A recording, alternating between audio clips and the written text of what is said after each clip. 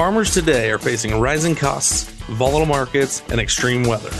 The A Better Way to Farm podcast digs into strategies to help you take control of farm inputs and maximize profit so your farm can thrive for generations.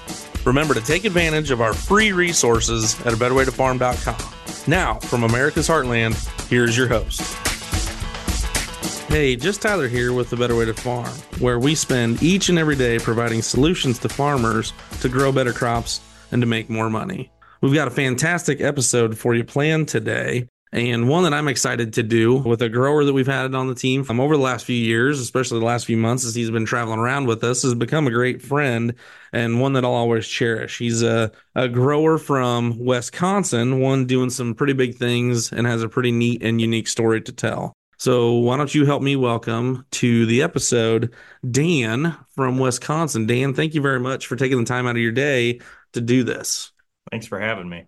So one of the questions we always start with is, what did your operation look like before you got to A Better Way to Farm? Where were you getting your fertility advice from? Where were you getting those products from? What did that look like? So our fertility, we were basically going off of what the co-op was recommending. We'd kind of look at the soil samples and then they'd have a recommendation of what you needed. And that's kind of what we were doing. It was all 100% dry. We weren't using any liquid at all. Dry in the spring from our urea to dry urea over the top of our corn. Yeah, we'd burn it. Yep. We'd even do fall applied dry. When we switched back to spring, we thought we'd seen a better deal with that. But yeah, everything was dry. So what was it about that program that made you think, geez, there's got to be a better way to do this? Did you hit a plateau, or was it something you were always kind of striving for, was kind of going to the next level? Yeah, we were always trying to go to another level, always try new products. I mean, we've played with nitrogen. We've ramped up the nitrogen. We were way up to 210 units to grow 200 bushel corn. We've pulled that back now, but we were always trying to do something different, trying new products, trying to move forward, I guess. If you're not moving forward, you're standing still. Yeah, absolutely. And you'd been following our social media for some time. What did that look like? And what was it about? Was it a TikTok or a Facebook, or what was it that you said, hey, I need to reach out to those guys?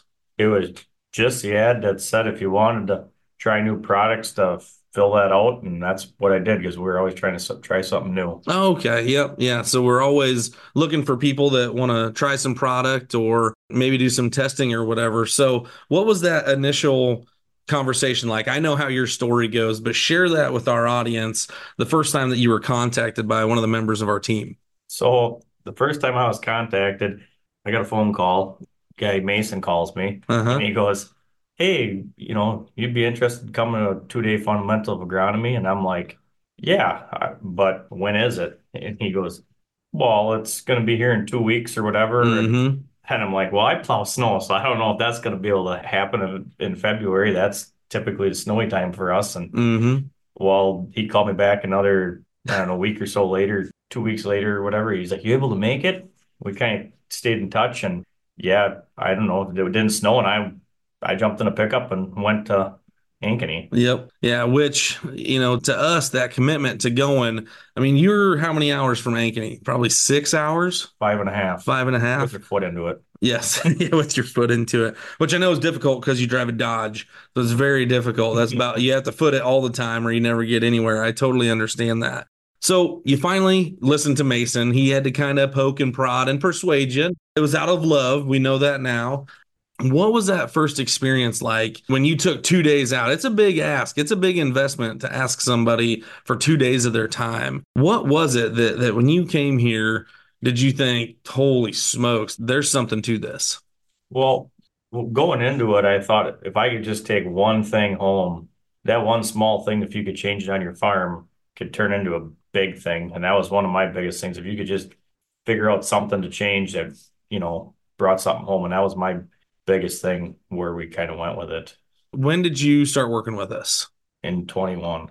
In 2021. Okay, so here we sit. We're actually at one of those fundamentals of agronomy. We happen to be in Lincoln, Nebraska right now. So we just sit here in 2024. So it's only been 3 years from the first time that you went to one of these events till now.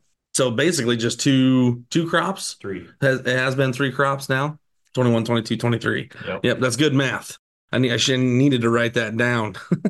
When you left that 2-day fundamentals of agronomy, what was your initial reaction? Did you have a key takeaway, or were you just filled with like this overwhelming sense of, I need to change significantly? Well, we knew we needed to change. There was no doubt about it. We couldn't keep doing things the way we were doing it. It was a really good eye opener. With, like I said before, we were kind of at a plateau Hmm. and we needed to do something different. We were trying something. So yeah, I came home and we tried 50 acres of corn and 40 acres of beans and 40 acres of wheat. Yep. And we implemented the system and So when you say you tried it on some acres, what did that actually look like? Did you do the soil test and all that stuff, or what yep. did you do? So we, I come home and it was froze up yet, but then in March it started thawing and I Hmm. went out and took soil samples. I think it was the end of March, Hmm. got them back and we did the recommendations off of that. And prior to this, that winter, we were already making some big changes. We went from full type sprayer to self-propelled sprayer. So we were already making changes. Just, we didn't know that it was actually going to be implementing as big as what we did. Right.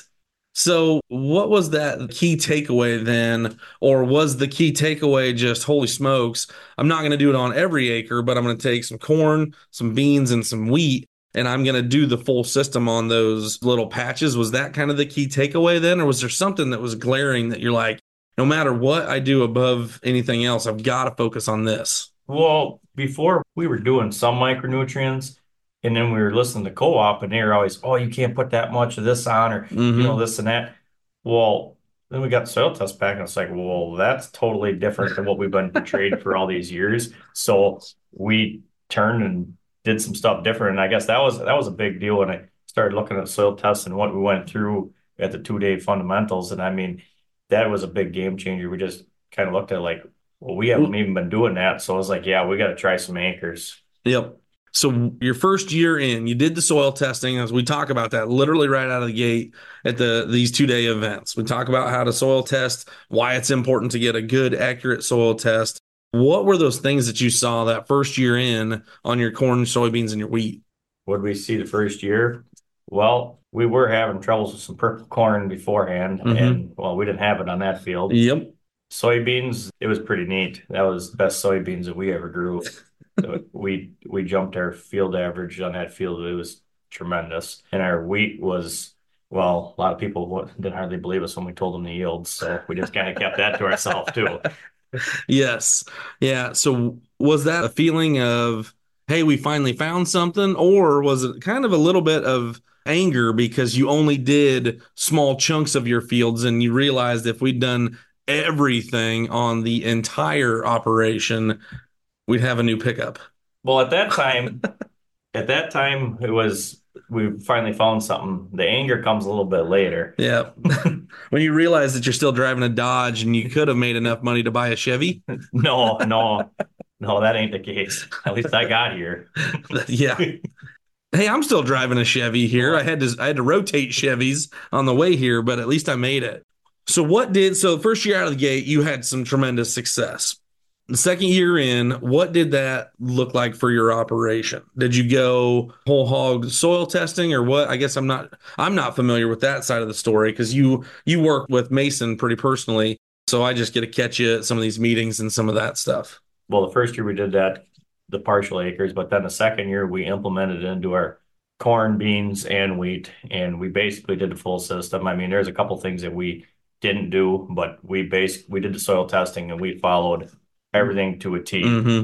And we did that, and we seen the best corn crop we ever seen, and we grew more corn than we ever grew that year. And theoretically, you should have had your yield should have went down because we had some of the smaller, I don't know, poorer fields that were involved in that, and our yield actually, we jumped our farm average by 35 bushel roughly on corn. So yeah, it was a big game changer. That's pretty significant. 35 bushels farm average on corn by just changing the way you look at your operation and changing some of the products that you use in your operation. That's very significant. That's a pretty cool story. And the neat thing is that you've actually, since then, you've said, you know what?